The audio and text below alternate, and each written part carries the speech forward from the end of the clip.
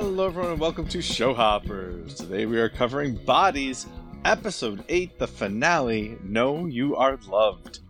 I am Mr. Sal, high school science teacher, watching the Bodies finale for the first time, covering it with my co-host and former student, Kurt. Kurt, I'm glad you made it, but then again, it's not like you have anywhere better to be. Yeah, I'm here by force. Is that the insinuation that I'm like in a prison cell? Shh. Don't tell anybody. Oh. Kurt, this is the much anticipated finale. We've been fretting this finale for some time now. Let's see what we thought of it. Rating. Oh, Kurt, they did it. They broke the loop. You know what I think's really funny about this? This is something the listeners couldn't have experienced, but the night we both recorded, or obviously we both recorded it, we recorded the podcast together, but the night we recorded last week's episode, we watched the episode right after recording it because we both really wanted to see the finale. Like we were both really into it. And I remember the next day I asked you saw it? And you're like, yeah, I saw it. You saw it? And I'm like, yeah. Like we just nothing else. We just, I don't know. There's something about it that we really wanted to say, but we don't talk about the shows that much off the podcast. Sometimes we'll just maybe elaborate a point that we've already discussed on the podcast. Well, we don't. We try not to talk about the series before we cover it because we want it to be our first time discussing it. Exactly. So it's been close to a week now.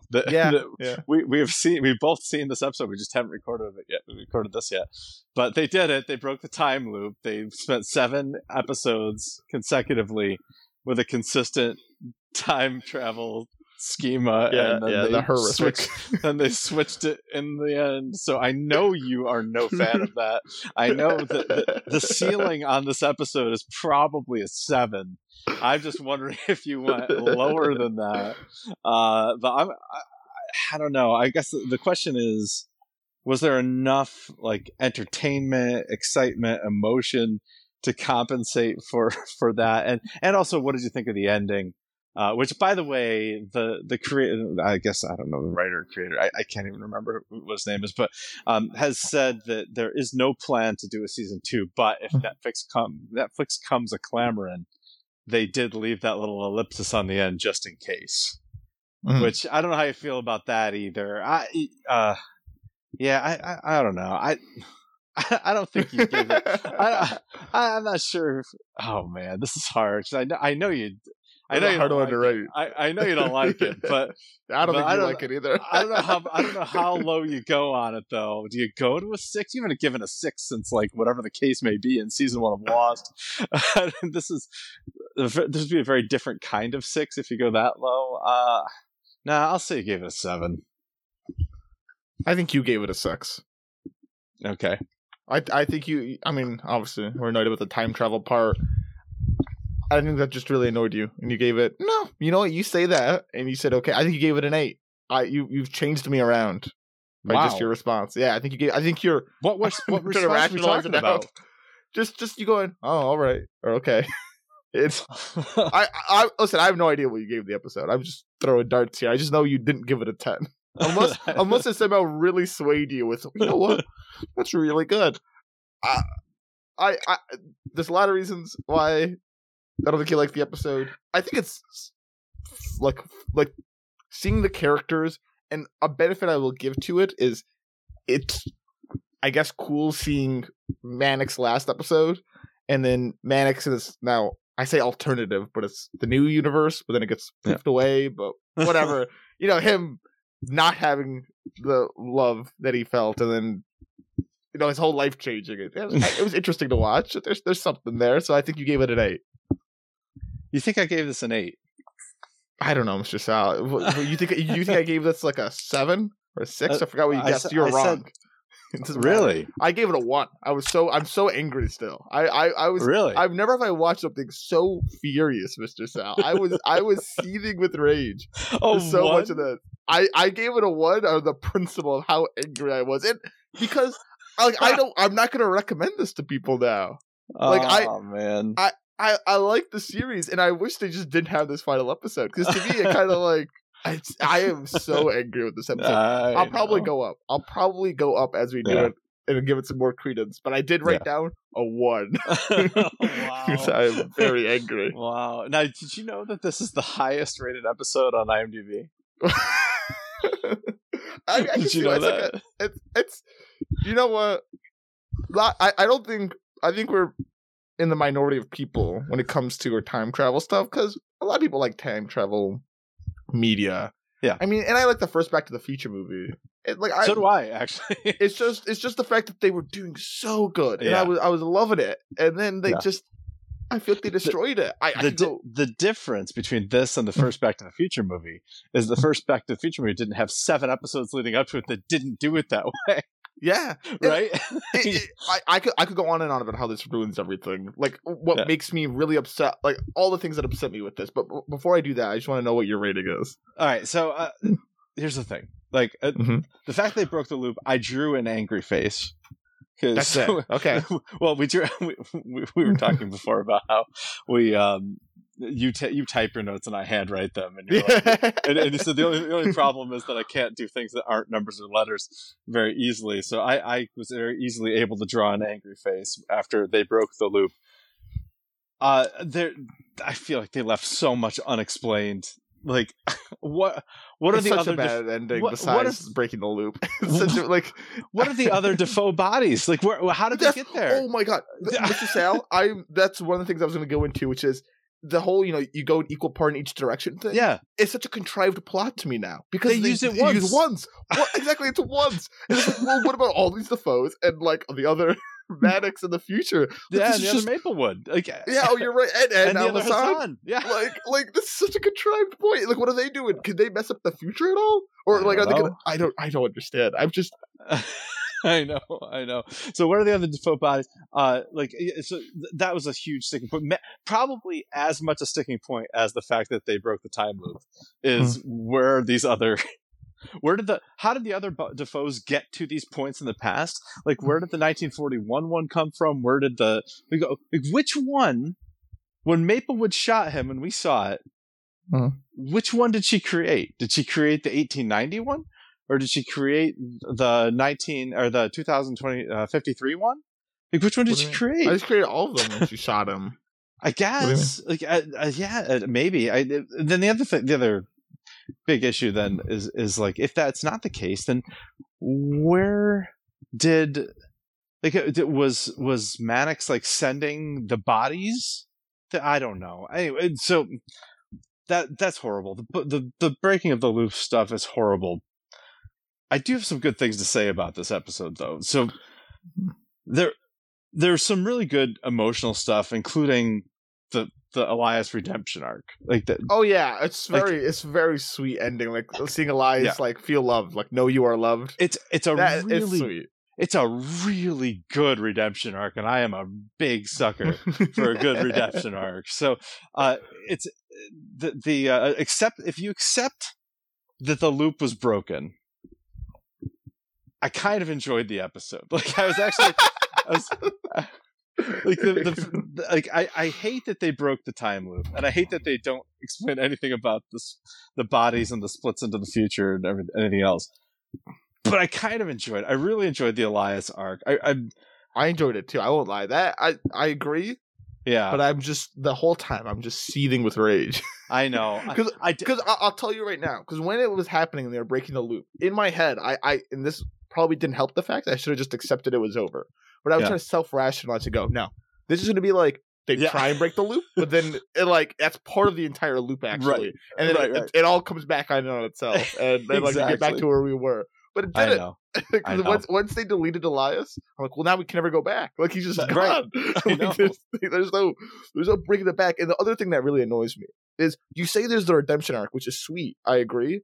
But what really annoyed me as well with the ending, this kind of superseded how I felt about the ending, which is what happened then? Like, all the characters we came to know don't exist. This is as close as it can be to it was all a dream. Right. This ending, because it just everything we saw never happened. Now it's all gone. I know. You're absolutely right. And right. So Hassan like doesn't even remember seeing him disappear like that. Oh, like, and that's a whole other thing, by the way. This whole memory thing, because when Hassan's with Defoe, at Long Harvest Lane, she's like, "Oh, my memories, they're changing." Yeah, that angered me. I was like, how do you know your memories are changing? Like, do you remember the old memories? Because I feel like you shouldn't. That didn't happen to you now. Right, exactly. You shouldn't even be there right now. Like you could be here, but you wouldn't know your memories changed. You would just know that they were your memories. Yeah, no, I 100% hear you. I'd say another thing that I didn't like about this was I didn't like it. Well, it makes me like episode 7 even less now. So yeah, it does. It puts a damper on the series for me as a whole. I mean, there's still things I enjoyed watching the series. So did I. Like, my wife's watching it now, and she's talking about how into it she is, and I'm like, yeah, it's really good, but the ending will disappoint. It might not disappoint her though. Apparently, we're in the minority here, but so I don't think I really don't think I like that Maplewood ending. That just melted my brain a lot. Like, I agree. What is she doing here? How did she? It's a big cliffhanger. It's just a huge cliffhanger. I feel like. To leave it with Maplewood back in the past for Hassan for some reason, for who knows why. Yeah, and this is not the Maplewood that would have existed in 2023, right? Maplewood in 2023 would have been like a baby. Yeah, so this is future Maplewood, whatever that future looks like, we don't know. Right. Our Maplewood's kaput. And she does have, I don't know if you noticed or not, she does have the tattoo or the insignia. On her wrist, because there's a specific point where, Hassan asks her to turn the music up, and she situates her hand in such a way that you can just barely see the edge of it, and so clearly, the throat exists. She time traveled through it, but that makes me like it even less. so that was a problem. I know. Having said all this, I really do like the idea of free will a lot. I'm a big fan of free will.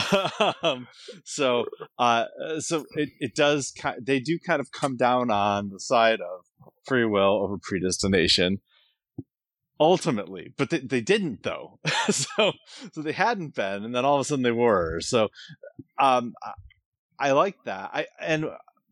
When I look back on this series, if I can somehow memory hold the idea that they changed the format of the time travel, which I might do, it ruins all the horror for me. It ruins all that. Like, I know in this episode when Julian, when Paulie finds out the truth, and he's you have to stay with me because you bear me eventually. I don't exist without you. Right. I was like, she doesn't have to stay with you. Clearly she doesn't. Things have changed now. Like, what? There's not. I know. You're horrific. That horror I felt before doesn't exist now. I know, but it doesn't. But it does for Polly. It does for Polly, but like as a viewer, I'm no longer like I know you could change you could change the timeline. Oh, I know. So all right. So having said all that, I do think they did some really interesting things with contrast and theme in this episode, and I think that it was very emotional. I really do like that the whole series came down to how the power that love has, the power that love has to make us do horrible things and make us do beautiful things. So The Last of Us. It is The Last of Us, right? So there's a lot that I really love, even about this finale. So I gave it a 7 out of 10 because I didn't want to. I felt enough emotion during this episode, despite the fact that they cursed child it. That I couldn't just dismiss it as useless. So, because I think there is some utility to this episode, but it's not. No, there definitely is. But it is the cursed child, and you're familiar with the cursed child? Yes, the play, the Harry Potter, the Harry Potter play, which reconstructs the time travel rules that they laid out so beautifully in Prisoner of Azkaban.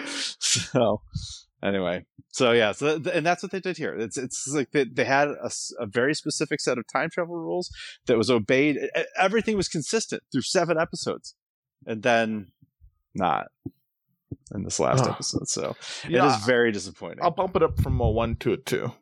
and we'll keep it going from there. For now. Yeah, but it is. I totally agree with you. It is very disappointing. It aggravates me. I'm so upset about it. I know, and I kept holding on to him. Well, maybe not. And you said this already, but like when everything could still be fine up until the point where he's in the carriage with Hillinghead, right? That's exactly. Yeah. Oh, exactly. When he's in the carriage with Hillinghead and the conversation starts differently, I'm like, well, maybe we didn't see these scenes with Maplewood. Obviously, we didn't maybe see him in the department. I don't remember the quiet scenes of him walking around. So this could have all happened. This is great. Like I'm loving this. Like this is actually really cool. As long as it doesn't change, and then it gets in the carriage. It starts. He says the same thing Julie did. I was like, oh. Good, like it's gonna be the same. Like it's gonna be the same, and then it wasn't, and I was so angry. Oh, I know. But then, like I told you, I reinvented my new hope, which was we'll somehow go back to the loop. Yes, maybe one loop causes the other loop, which then causes back to the first loop. And it's just like, still fine, but no, I know. Oh man, and the other thing is like. There are terrible inconsistencies in this as well. We've already mentioned a couple of them. Like when you said Hassan's memory is changing. Like, no, Hassan's just doesn't exist anymore in that setting anymore. Yeah. Hassan just wouldn't remember that she forgot something. Like that's just her memory. Exactly. So, and like Sarah wouldn't be on the lawn holding on to Elias, like, and to have him disappear from her hands. She wouldn't be there at all. Like, there's not. She's not going to remember seeing her son disappear from her hands. But anyway, if they do that, they do take away some of the emotional punch of it. But still, here's another thing. I was really planning on getting the graphic novel and reading it, and I don't know if I want to now. That's how I feel about the series as a whole. Like it's just a big. I might still recommend this to people, but it's not the same recommendation I would have given last episode. That's all I'm saying. It's not the same thing now. So I'm trying to remember how episode 6 ended. Maybe episode 6 ending is the end of the series in my headcanon now. But I don't know. And certainly not episode 7, because episode 7 left you wanting. You're right, yeah, because it literally ends with Maplewood going into the past. And you're right, yeah, we talked about how episode 6 could have been an ending in its own right. Yeah. You're right. Yeah. No, episode 6 could have been the ending. I'm almost certain that episode 6 could have been the ending. You would have had gaps that you didn't fill in, right? Yeah. I mean, I liked the last episode 7 a lot, but you're right. Yeah. And, I don't know. Maybe the first half of episode 7, like it cut out all the 2053 stuff from episode 7. Yeah, just an epilogue. Yeah. Because that's like the happy ending. It's like this. I don't know. It's a dark. It's Mannix wins ending, which I think is completely valid to me. 100%. But all right, Kurt. I guess let's take a guess at each other's favorite scenes. Favorite scenes.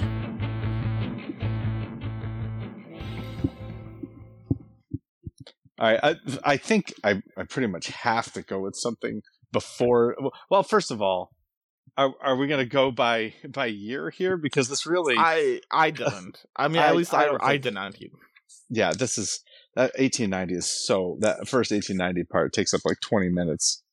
So, yeah, I don't think we can. So, I'm going to say that your favorite scene, I'm going to have to go with something prior to the carriage conversation, because that's when the whole thing soured for you.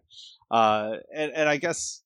one of the things you've always wanted was the detectives interacting with each other. So I'll go with Hillinghead and Maplewood in the cells for you. And I concur. I think the exact same one for you. Hillinghead talking with Maplewood.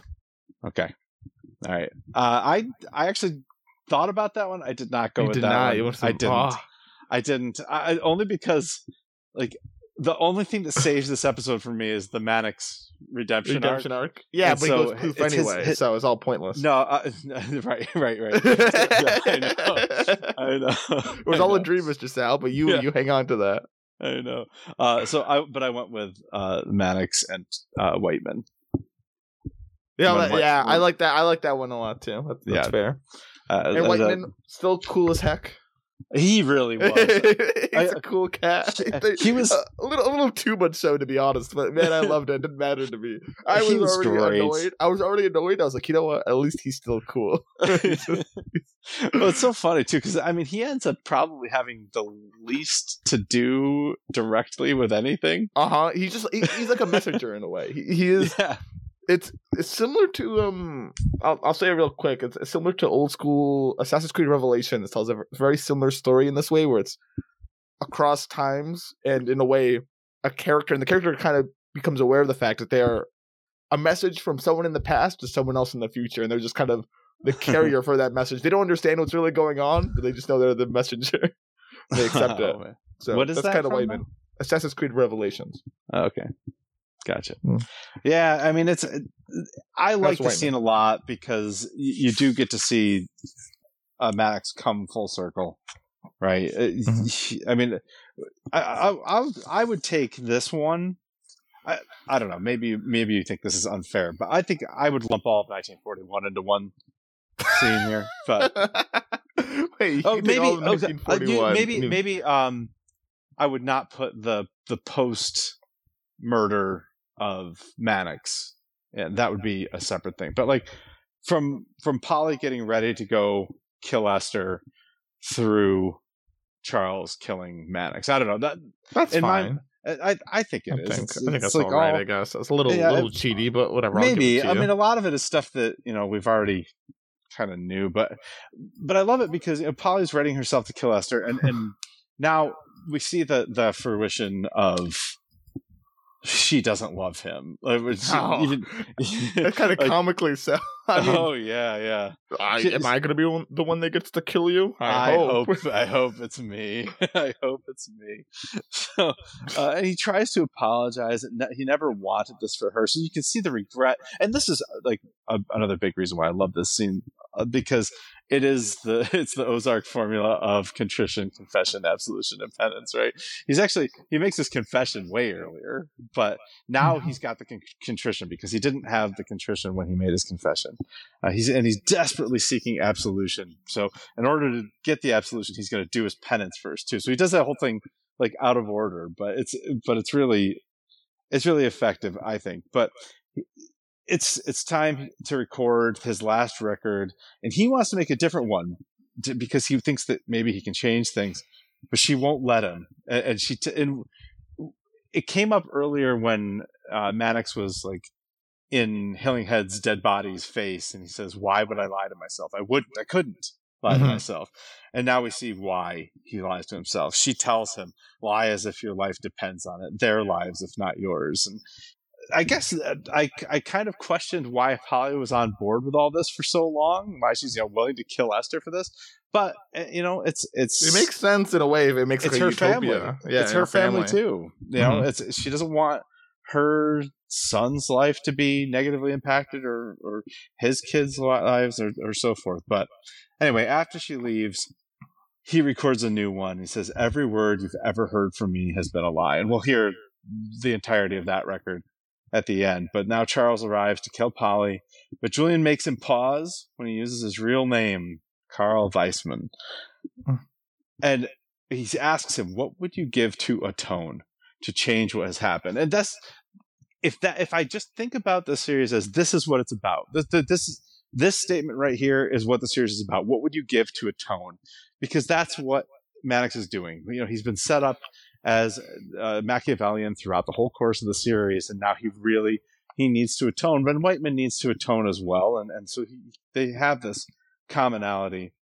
So he gives him the new record and tells him to get it to Scheherazade. It contains words that will change everything. Just do this one good thing, right? And then he kills him, and I'll stop at that point. But that's my favorite scene. We see the contrition and we see the penance. We've already seen the confession. I agree with the beauty in that, but it just angers me knowing that his life has changed. Oh, because absolutely. of Maplewood, in a way, it just it ruins the time travel. But it totally does. It's so cheapened because they've ruined time travel. But if the point they're trying to make is love is important, but it can make us do beautiful things. It can make us do horrible things. And at the end of the day, like, doing the right thing matters, and people want to atone for the sins that they've committed against other people. So if that's the point of it, then fine. I love that point. But man, I wish there would have been a better way to get there. I think there was a better way to get there. It was better at the end of episode 6. There's better ways. I mean, there's a future Mannix out there, or there's I don't know. So we can work with something here, I guess. Yeah. So anyway, all right. So that's my favorite scene. Yours, you said, was you got me right. Killing Head and Maplewood. Yeah, because talk about that for a while. Yes. So I'm excited at this point. Yeah, I know. Oh yes, maybe we're gonna see some inter-conversation here, and not only was it like good, but it was also kind of funny. Yeah, at least the part where, so Hillinghead gets placed in a cell. Maplewood starts talking to him, starts reeling him in with knowledge of the murder, but then loses Hillinghead once she reveals she's from the future, and Mannix is Julian Harker's from the future too. And he's just the way he's like, "Oh, my daughter was like this, and I slept through that. I could sleep through this, not a problem." Like, what a ridiculous response. But eventually Maplewood is able to reconvince him by invoking the brick message he left for the future, and the future's here now. Which that is a cool thought. If I left a message for a time traveler, and then like the next day a time traveler comes and goes, "Do you remember that message you sent me?" I go, "Wow, geez. Yeah, I just wrote it actually. We got here fast." But so he's all ears, even though he hopes this isn't some sort of plant from Julian. But she does show him the tattoo too. Yeah. So she explains. We don't see their whole conversation, but she explains something about Mannix. I guess Mannix's whole life and goals, and we'll see that in his conversation with Julian Harker. Sadly, the next scene, and then Ladbroke comes over and tells him he's got to get transferred, which Maplewood warns him will be his death. And off he goes. Yeah, you know what else I loved in this scene was when he asked her, "Why did you join the Force?" And she says, "To belong." So touching here. Yeah, and why? How about you? Why did you join the Force? To hide. Like that. Yeah. What do you have to? Why do you need to hide? And just like, and then he gets cut off by Ladbroke. Yeah. But it's really that's really powerful stuff right there. That both. Of them. I liked what they did with Hillinghead. He's closeted in the past, and it's not right. And even Mannix is like, "Listen, where I'm from. You're good." Yeah. So, all right. Well, those are our favorite scenes, folks, and deal with it. Okay. So let's move on to play the final game of bodies.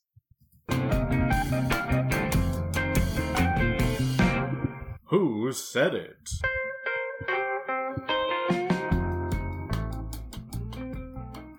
Okay, Kurt. I'll tell you what.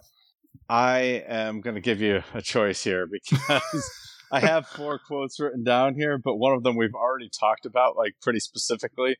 So do you want the freebie, but then you get 3 more quotes, or do you want me to just do 3 quotes? I want the freebie. Of course you do. Okay, then I'll do that one first. Ready? Something's different. Something's changed. I can feel it. Man, I'm not going to lie. I was really confused. If you didn't preemptively tell me this is a freebie, I might have struggled for this one. Really? Oh, man. But now I know this is Hassan, 2053 Hassan. Yes. With Defoe remembering the pub. That's right. So yeah, they've already seen Maplewood's carving and Hillinghead's carving. And now they're reading Whiteman's carving, which says Hassan, pint, Whiteman. Which is just outrageous by Whiteman, but come on. I know. Look for him to assume this pub will be around long enough. I know, that's a great point. Yeah, exactly. Anyway, Hassan feels her memories changing. She senses that Whiteman left her something at the Silk Mercer, but the Silk Mercer was destroyed in the blast. Ha! Good thing they have the throat still. So back to 2023 she goes. Okay, that is your first quote. Your second quote, you ready? Yeah. Don't believe everything they say about me.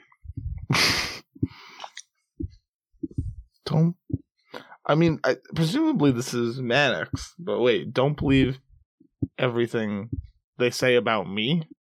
Yes.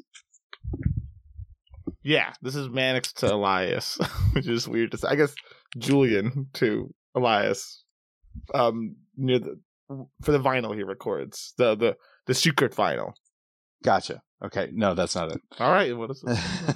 This is Charles Whiteman to Shahar Hassan. He wrote it on the record, and you hear it in voiceover. You hear it in voiceover. He says it. It's a Whiteman. There's one good thing. Yes, exactly right. Hassan travels back to 2020. So this is a continuation of the previous scene. She finds the record. You said we wouldn't do the scene. No, it's a new you're scene. Right, now she's back in 2023. You're right. Yeah, she travels back. You're right. It's a different scene. She finds the record in the framed picture of the group of officers that includes Whiteman. It's got the 3 or the 4 tallies scrawled in the frame, and she opens it up, which nobody stops her, by the way. She's like, "Hey, you can't do that." Would you stop someone? Yeah, I wouldn't. Okay. I mean, depending what they're doing. If they just, I would just presume they know what they're doing. Okay. Just like opening it up and stuff. I don't know. It is kind of interesting too that Hassan always has her head covered in 2023, but then never does in 2053. And now when she, as 2053 Hassan goes back to 2023, she has her head covered again. She has it covered I don't think she has it in Sarah's house covered. I think she does. Is she still wearing the cap? I don't remember. I know she's wearing it here when she goes into the pub. Oh, no, you're right. She does uncover it. You're right. I think you're right. I think she's just wearing the cap to be on the DL. Gotcha. Yeah. Which, okay. By the way, I want to say this now before I forget about it, but I think they did a great job illustrating the plight of Hillinghead in 1890. Like, in what way? Really interesting putting someone who's closeted in 1890 and really zooming in on that part of him, and making an interesting story around it. Okay? I agree. I think they had that opportunity with all 3 other characters, and they didn't use it at all. Whiteman, he was in episode 1. In episode 1, they used it. That was it. In episode 1, they called to our attention the fact that he's Jewish. It's World War II, and there's some anti-Semitism there. That guy dies in episode 1, and it never gets brought up again. I'm sure it still must have been very hard to be a Jewish detective in England during World War II. And I would have liked to see more attention drawn to that.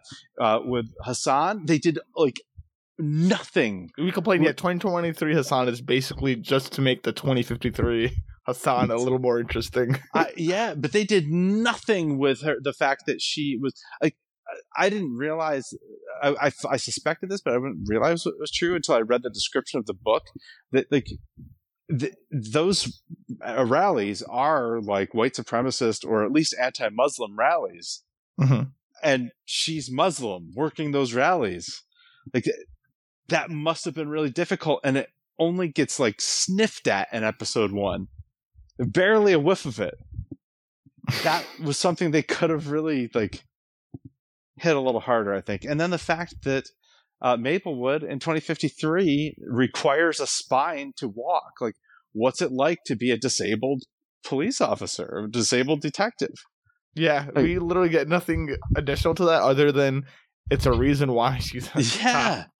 I mean, really, big missed opportunities with those 3 things. I thought they could have gone a long way to develop all these characters by zooming in a little bit on those. But anyway, she opens up the picture frame here, sees the record. Don't believe everything you say about they say about me.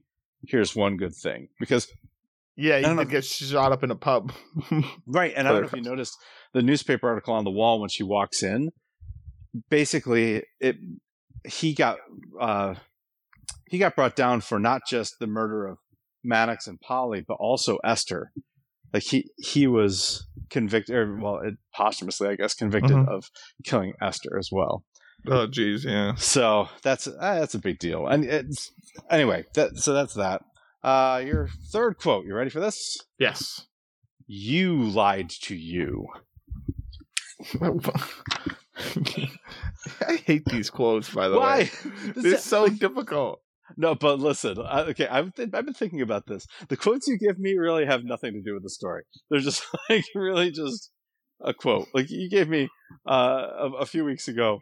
Welcome aboard. Like that. That's like that's really That's a good one with the story. But, like this is but it's a cute one. You can't deny it. It was a cute one.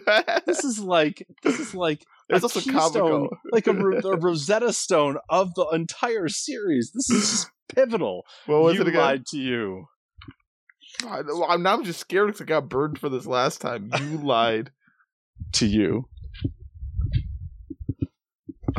I'm just scared. You lied to you.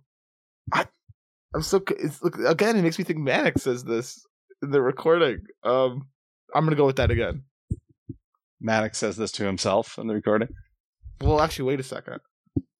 Is that what you're saying, though? Mannix? Well, no, wait. I might change now because I'm debating if Mannix is that. Why would he say that? You lied.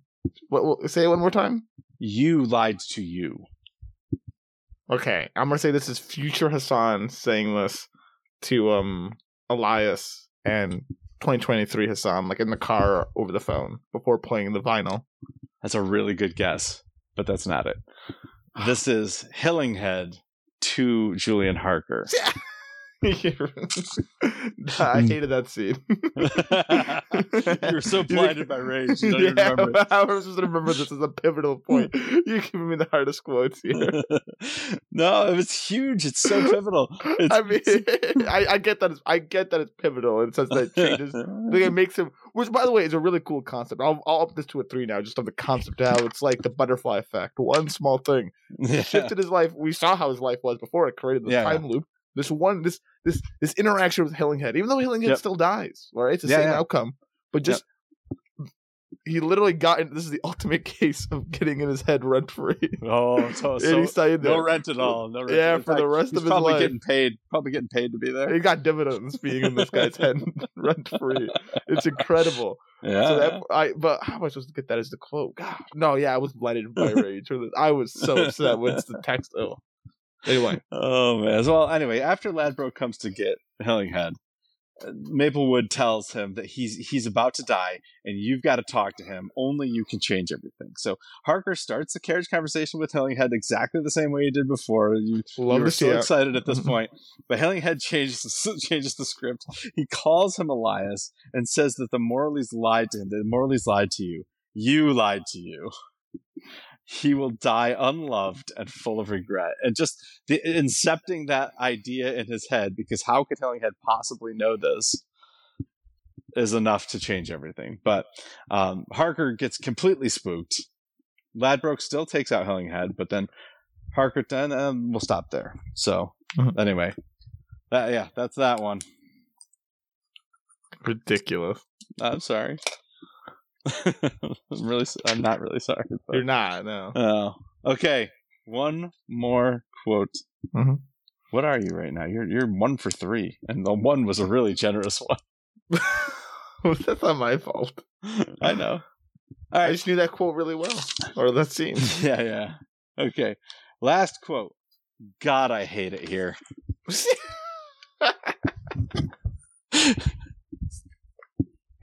Couldn't get the other ones. God, I hate it here. Polly to I'm assuming this is Polly saying this. This is Polly getting ready to kill Esther, saying it to Mannix. Okay. No. You're not a good guess. Well, that's pretty good. Pretty good guess. But where is this then? This is Defoe walking. Oh, I remember this. I remember this. Yeah. This is before you started hating the episode too. I thought maybe you'd had a chance at this. That was comical, yeah. Yeah, Defoe. I even wrote that down here too. Defoe hates being here. Oh my God, Kurt, you had it. I just didn't think to look at that scene. So Defoe hates being in Long Harvest Lane, and he tells Hassan that they shouldn't be there if Maplewood's gambit worked, which I completely agree with. So why are they there? Exactly. It should have been the moment Maplewood went in the past. Blink, it's all gone. Yep. Yeah, exactly. So they visit Long Harvest Lane and find Maplewood's name and something else. So, which is Whiteman's message. Well, I guess maybe they still exist. Oh, I'm not even going to get into it. I don't care. I don't care enough. I know. I get it. I get you. All right. So that is the end of Who Said It for Bodies. You ended with a whimper here. 1 for 4. I think these were terrible quotes you gave me. I'll actually give you the last one was all right, actually. But I was already reeling from the first two. Well, 2 and third one you gave me. I find that very hard to believe. Look, don't believe everything they say about me is like, come on, that's like pivotal, iconic stuff here. And same thing with you lied to you. Like, it's anyway, whatever. I do not accept your criticism of my quotes. I formally refuse to accept your criticism. I formally reject your rejection. So take that. No, what do I do now? Reject the rejection of my rejection. Yeah, that, I guess. Anyway, I do want to say, because I'm going to forget about this as well, so I want to make sure I say it now while I'm thinking of it. I originally wanted to watch this series because the premise of it reminded me a lot of, I mentioned this in episode 1, it reminded me a lot of one of my favorite books and movies, Cloud Atlas. It's not like Cloud Atlas. It's not at all like Cloud Atlas.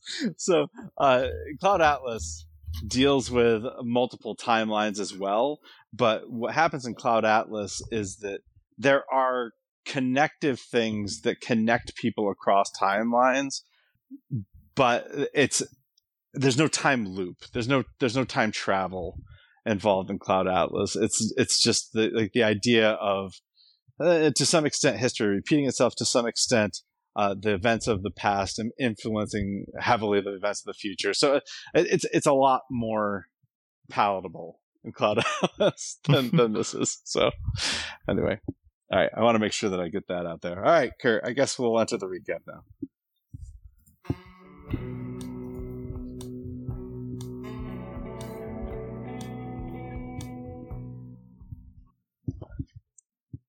Our intro sees the O flip to reveal a record. Self-explanatory. A vinyl, very self-explanatory. In 1890, Maplewood crawls to the alcove and sees Hillinghead's name. So I guess she's got to make her own carving. Then we get Defoe and Hassan in that same alcove in 2053, so we'll skip ahead. We'll skip ahead in 1890 to Harker returning home to tell Polly the news that Hillinghead has died. Harker visits Hillinghead's corpse in the morgue, and he heard himself promise that he'd find love and be happy. Why would I lie to myself? I wouldn't. I couldn't. But he has some problems in the bedroom. Polly does eventually get pregnant, but she's disturbed by how subdued he is when she tells him that she's pregnant. Yeah, I this is interesting stuff. So I might have this to a 4. Actually, I already upped it for this reason. 3. This is still 3. I already upped it for. I think it's interesting how we saw Harker last episode, and just from the one little tidbit of, I say a little bit, from the one conversation with Hillinghead, his whole life has now changed. Mm-hmm. And honestly, really makes you think. It definitely does, and that's why I don't hate this episode. Right? It's because there's stuff like this that really thematically, forget about the time travel piece of this, but he did something that he feels guilty about, and he can't hide the guilt. He can't even be excited about the birth of his own son, who will eventually birth kids who will birth kids who will birth him, right? And he can't even be excited about that because he's overwhelmed with the guilt and doubt that he feels. And that I can get behind regardless of the time travel. So, in the middle of the night, Polly wanders and finds the body room. She's pieced together that he changed the night that her father died, and she wonders if he had something to do with it. She also pieces together that this man in the tank here is the man who her father confessed to killing. Julian does confess here. Yes, I killed him. She tries to flee, but he gets aggressive and tells her that she can't change anything. he doesn't know. I guess that's I know. That's yeah, I get that. Too. I totally get from their perspective how it's. But from as a viewer, I know things can change. Yeah, exactly. I know. We already saw this scenario play out, and they were happy. They were in love. He doesn't know that she's never going to love him now. She doesn't know. He doesn't know that he did not have this conversation before. This is the first time he's having it. Anyway, she has no choice, according to him. This is a big contrast to how she found out before as well. So the way she found out before about all of this was there was the ceremony, right? It was on his terms. Yes, that she found out. Yes, yeah, and when she found out, she got on board, right? Now she's finding out. I guess maybe there's the one piece of information that she didn't find out before is that he killed her father. So. But it's a big contrast. She went from a willing partner to now coerced adversary. So, but Hayden is born, and when he's born, it's really sad. Harker holds him out to Polly and says, "Polly, please, I beg you, let him know he's loved. No life should start with such coldness, such pain. We're meant to be happy, and I promise you we will be." And he believes it because he's told himself that he was going to be happy and loved. And now he has to make this promise because he is not, and they are not happy. But there's much colder Lady Harker march to follow. All right, I'll skip ahead in 1941 to after Charles kills Maddox. Now the phone rings, which it did. It did. I do remember. In the original time loop, it's Hayden. He's still alive, but he's too late, and he's pissed, and he orders Whiteman shot on sight. Whiteman runs, but he does get shot. He makes it to Long Harvest Lane, where he finds the name carvings, and he makes his new one here. And then he limps to the Silk Mercer, which is the cop pub, and evacuates it. He tells the constable to blow the whistle on him. And this is exactly the way a 1941 London constable would have run out of that room. That was pretty funny. He tries to blow in the whistle. That's how cool Whiteman is. Yeah, exactly. But that was a reference to Only Murders in the Buildings, folks. So check that out. He sees his own picture on the wall and the ticket he bought Esther. He has one last stogie, one last drink before Hayden's men take him out. But not before he does one good thing, and he carves that 4 tally on his picture frame. They also messed up the tallies in the future, I guess. I don't know why you get this tally, but all right. Yeah, right. That's fine, though. That's not a question they actually have to. It could be any symbol. I don't really. Yeah, of course, I don't care either. I mean, to me, it's just that's what the throat looked like. Yeah, you're right. Yeah, no, you're right. But, yeah. All right, we'll skip ahead past 2053 into 2023. Now Hassan's got the record. She goes to Sarah's house where she's been looking at Elias's baby stuff. And Hassan calls her younger self, tells herself about the second trigger. She tells herself to get rid of the kids whose phone Elias would have used to set off the bomb. And then through speakerphone, she plays Julian's final record. And this was a contender for a favorite scene of mine, too, even though there's so much wrong with it. There's so much problematic I thought this was really here. Sweet. I agree, there's a lot problematic, but I thought it was so sweet. It is really. I mean, it's emotional here. To hear him say, "The pain never left us." He still has that dream where he has to kill the child, and this is there's fear and betrayal in the child's eyes, but all he can do is hold him and let him know he is loved. Now, up to this point, when I first heard that dream, I was assuming he was talking about Jawad, right? That I don't know if you had that assumption as well, but I was assuming that. But now that takes on new meaning. And actually, when you think about this, the Andrew Morley said that his son would die with so much regret. And you think about the fact that he's always had this dream where he had to kill this child, which is apparently representing himself. Like, I don't know. I guess they knew about this loop or about this timeline in the time loop. Man, dude, I don't know. Maybe right? Do you see what I'm saying though? he can still have the dream. Okay. He lived through that. So why does Andrew Morley think that his son dies with full regret? That part I don't know. Yeah, and that part was kind of hoping that. Yeah, you're right. That part I don't know. I just kind of chucked up to maybe it's a rumor and speculation, like whatever this organ. I'm sure, like, you know, he's never met Julian Harker. He doesn't know how he dies. Right. And, like, only someone could have told him how he dies. Yeah. So he's just going off that. Maybe. So whatever. I don't think it's like any big deal. But I was from that though. I was hoping for the double timeline thing. Like even when I'm watching the scene, I'm somehow hoping that it will recause itself to happen. Like maybe he's gonna grab the phone and he'll still detonate it, or like him by not doing this will then cause. I don't know. I was just really hoping for. I know. 2 loops. I'm still coping for this scene. I know. I hear you. But he says what he's asking of young Elias is unfair. We know what we must do. Please forgive me and know you are loved. Well, I does it count if the person telling you are loved is yourself? I don't know. No, but Elias takes it all to heart. He emotionally tears up the paper with the number. Hassan holds him and thanks him. Sarah holds him. Hassan embraces herself. This is a little trippy. And then Elias and future Hassan disappear. Hassan is back to where she was in episode 1 on her father's birthday.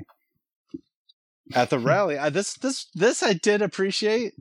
Did you catch at the rally there was no barber where there should have been a barber? No, I didn't. Yeah, I guess Barbara's gone from the timeline. Yeah. I did appreciate that because the guy who gives them kind of their orders when they get there, Barbara was with him in episode 1, and he's not there this time. So,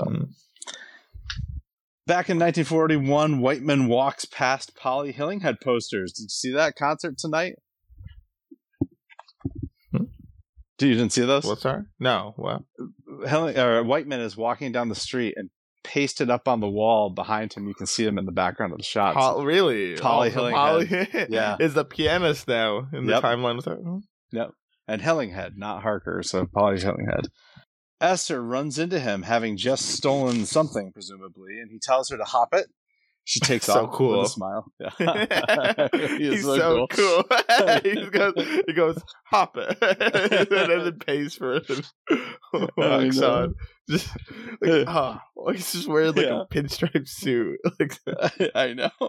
The fedora. Yeah, I know. In 1890, Hillinghead lets the boy's mother ride with him. That annoyed me. This kind of annoyed me because why? He didn't do this in the original time when we were watching. He did, correct?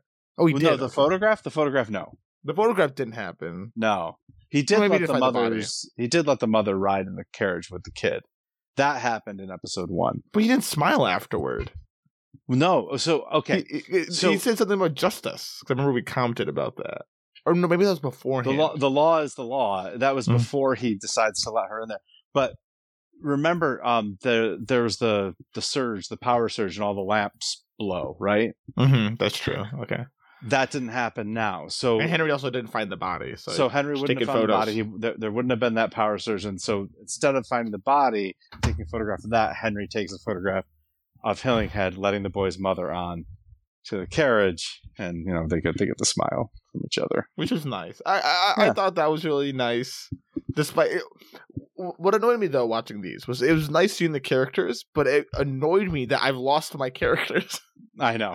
I'm like this, any development they had is gone now. Exactly. So we get it really dawned upon me when we start seeing all 3 of them walking, and I'm like, I don't know any of these characters. I guess I know them, but they're not the characters I've been seeing this whole time. No, you're right.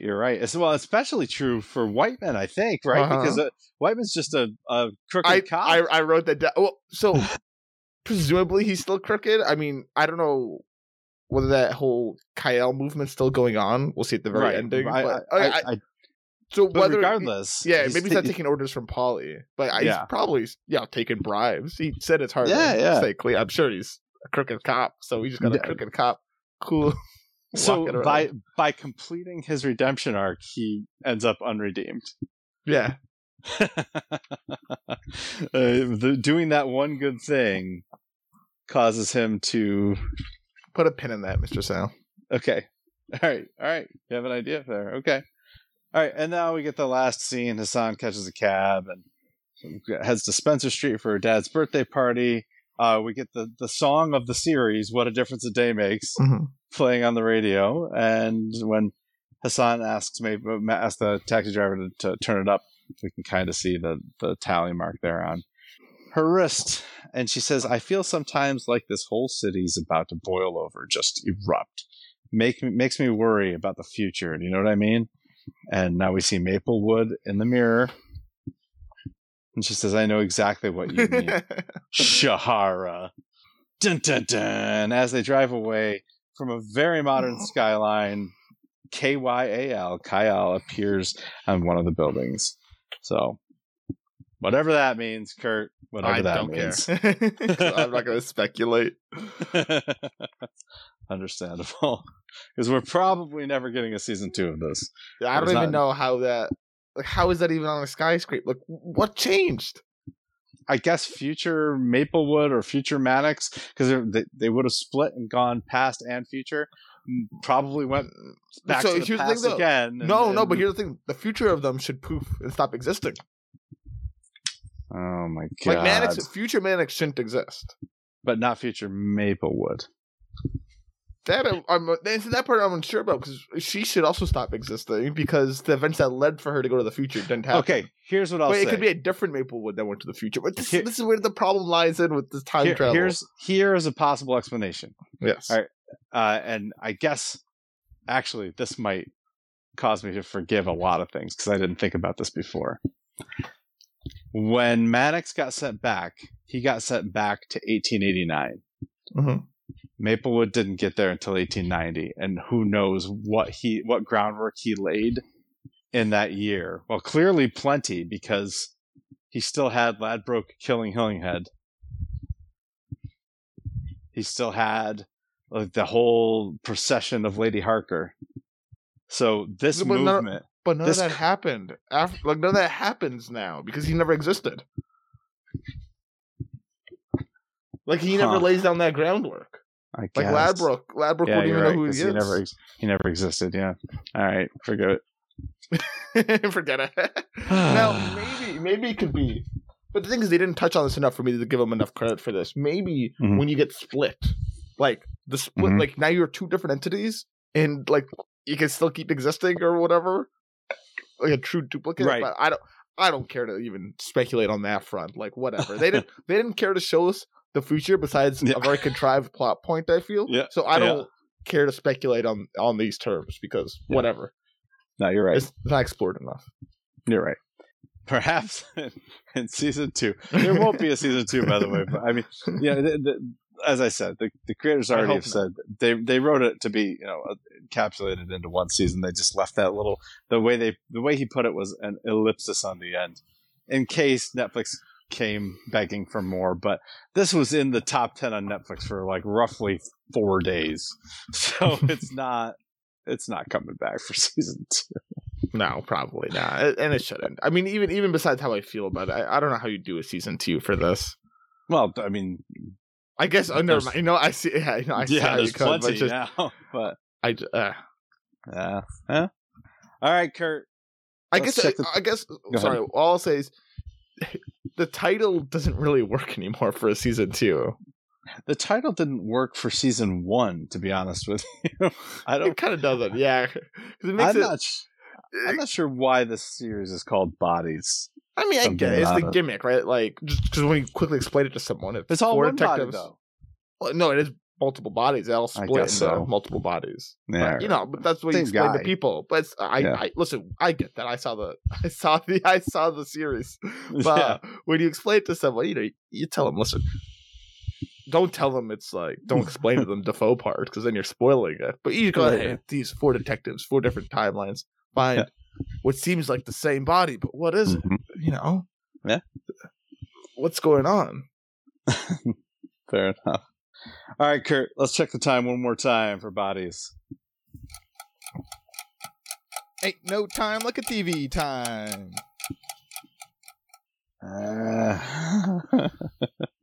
I think the people gave this a 5. They sure did. 79%. Oh my goodness! I'm so upset. This is the highest rated episode on IMDb. I told you. I see this and I think, am I wrong? And then I think a little bit longer and I go, no, they're all wrong. I know. I feel like this ruins it. I mean, you're right. There's a lot of nice emotional stuff, and there is. Like, it just bothers me so much. Oh, it really does. Now, what? Let me ask you this. You didn't know this was coming, but what? We can vote for emotions. How did we feel during the episode? What percent of people do you think felt frustrated by this episode? Because that's the one that I would certainly check that one. That we felt 2%, frustrated. 2%. You got it right on the nose. 2%. Yeah. Because you want to know I'm so? We were the only 2 people. It's not 2. That's why. That's how percentages work. People, I know that. Oh man. All right. How is it only 2%? Only 2% of people are frustrated by this episode. I'm so frustrated. I'm gonna look after this podcast. I'm gonna go look at the reviews of the last episode just to see if there's people that are like, in my ballpark complaining. Yeah. About what I need that justification, but sorry. I don't know, man. Okay. I mean, so there are it's a very mixed set of reviews for this series. I have looked at some of them. One of my favorite reviews was said, there are some inconsistencies and some problems, but at the heart of the series is empathy.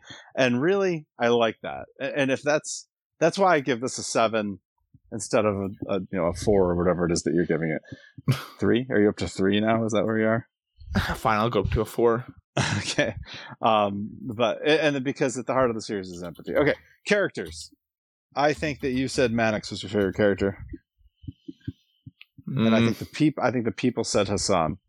I think the people said Mannix. I think you said Mannix. Okay, I did say Mannix. I figured you would. What do the people say?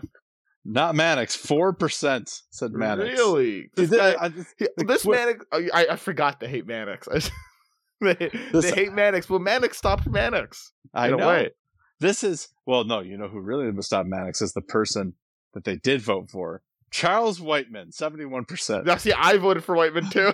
Did you really? I did, because he wanted to know why. The reason you said, which is, first of all, he's a cool cat. How can you not vote for this guy, right? This guy's so cool. And in this episode, he's peaking in coolness. That's number 1. Number 2, he did his good thing, right? And he kind of, what I find funny about it, I mean, I like it as a redemption arc, but I like thinking of the comedy of what you were bringing up, which is he's illustrating, I did this one good thing. Don't forget, guys, I did a good thing. I did this good thing. And now he's recreated the timeline. So he can now go and live a life full of crime or corruption. His reward for doing his one good thing is he gets to go back in time and be a piece of shit. Exactly. And I love it. Censor that out. Yeah, no, don't worry. Yeah. I love it. Love it. Oh, God. Yeah. All right. So,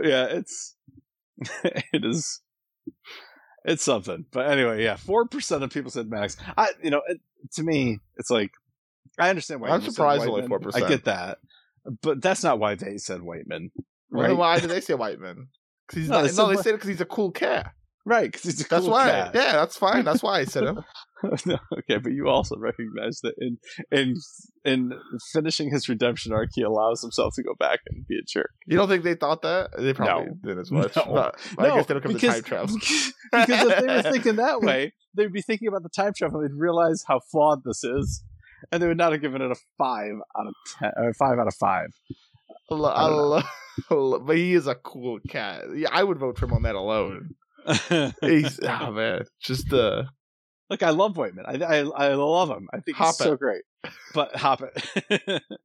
but Mannix is like, if not for his redemption arc in this episode, like I don't, or in the series, I'd be so much more upset about the series than I am right now. No, I agree. I mean, that's fair. I think Mannix is it's a sensible choice. He's just not as cool. That's really that's what it boils down Graham. Oh, Stephen Graham's so good. He's so good. I don't know how he played Elias. I know when he plays that 15-year-old kid, how unrecognizable. No, but yeah, but he did a great job. Yeah, I'm just kidding. Well, of course, folks. That was not super graphic.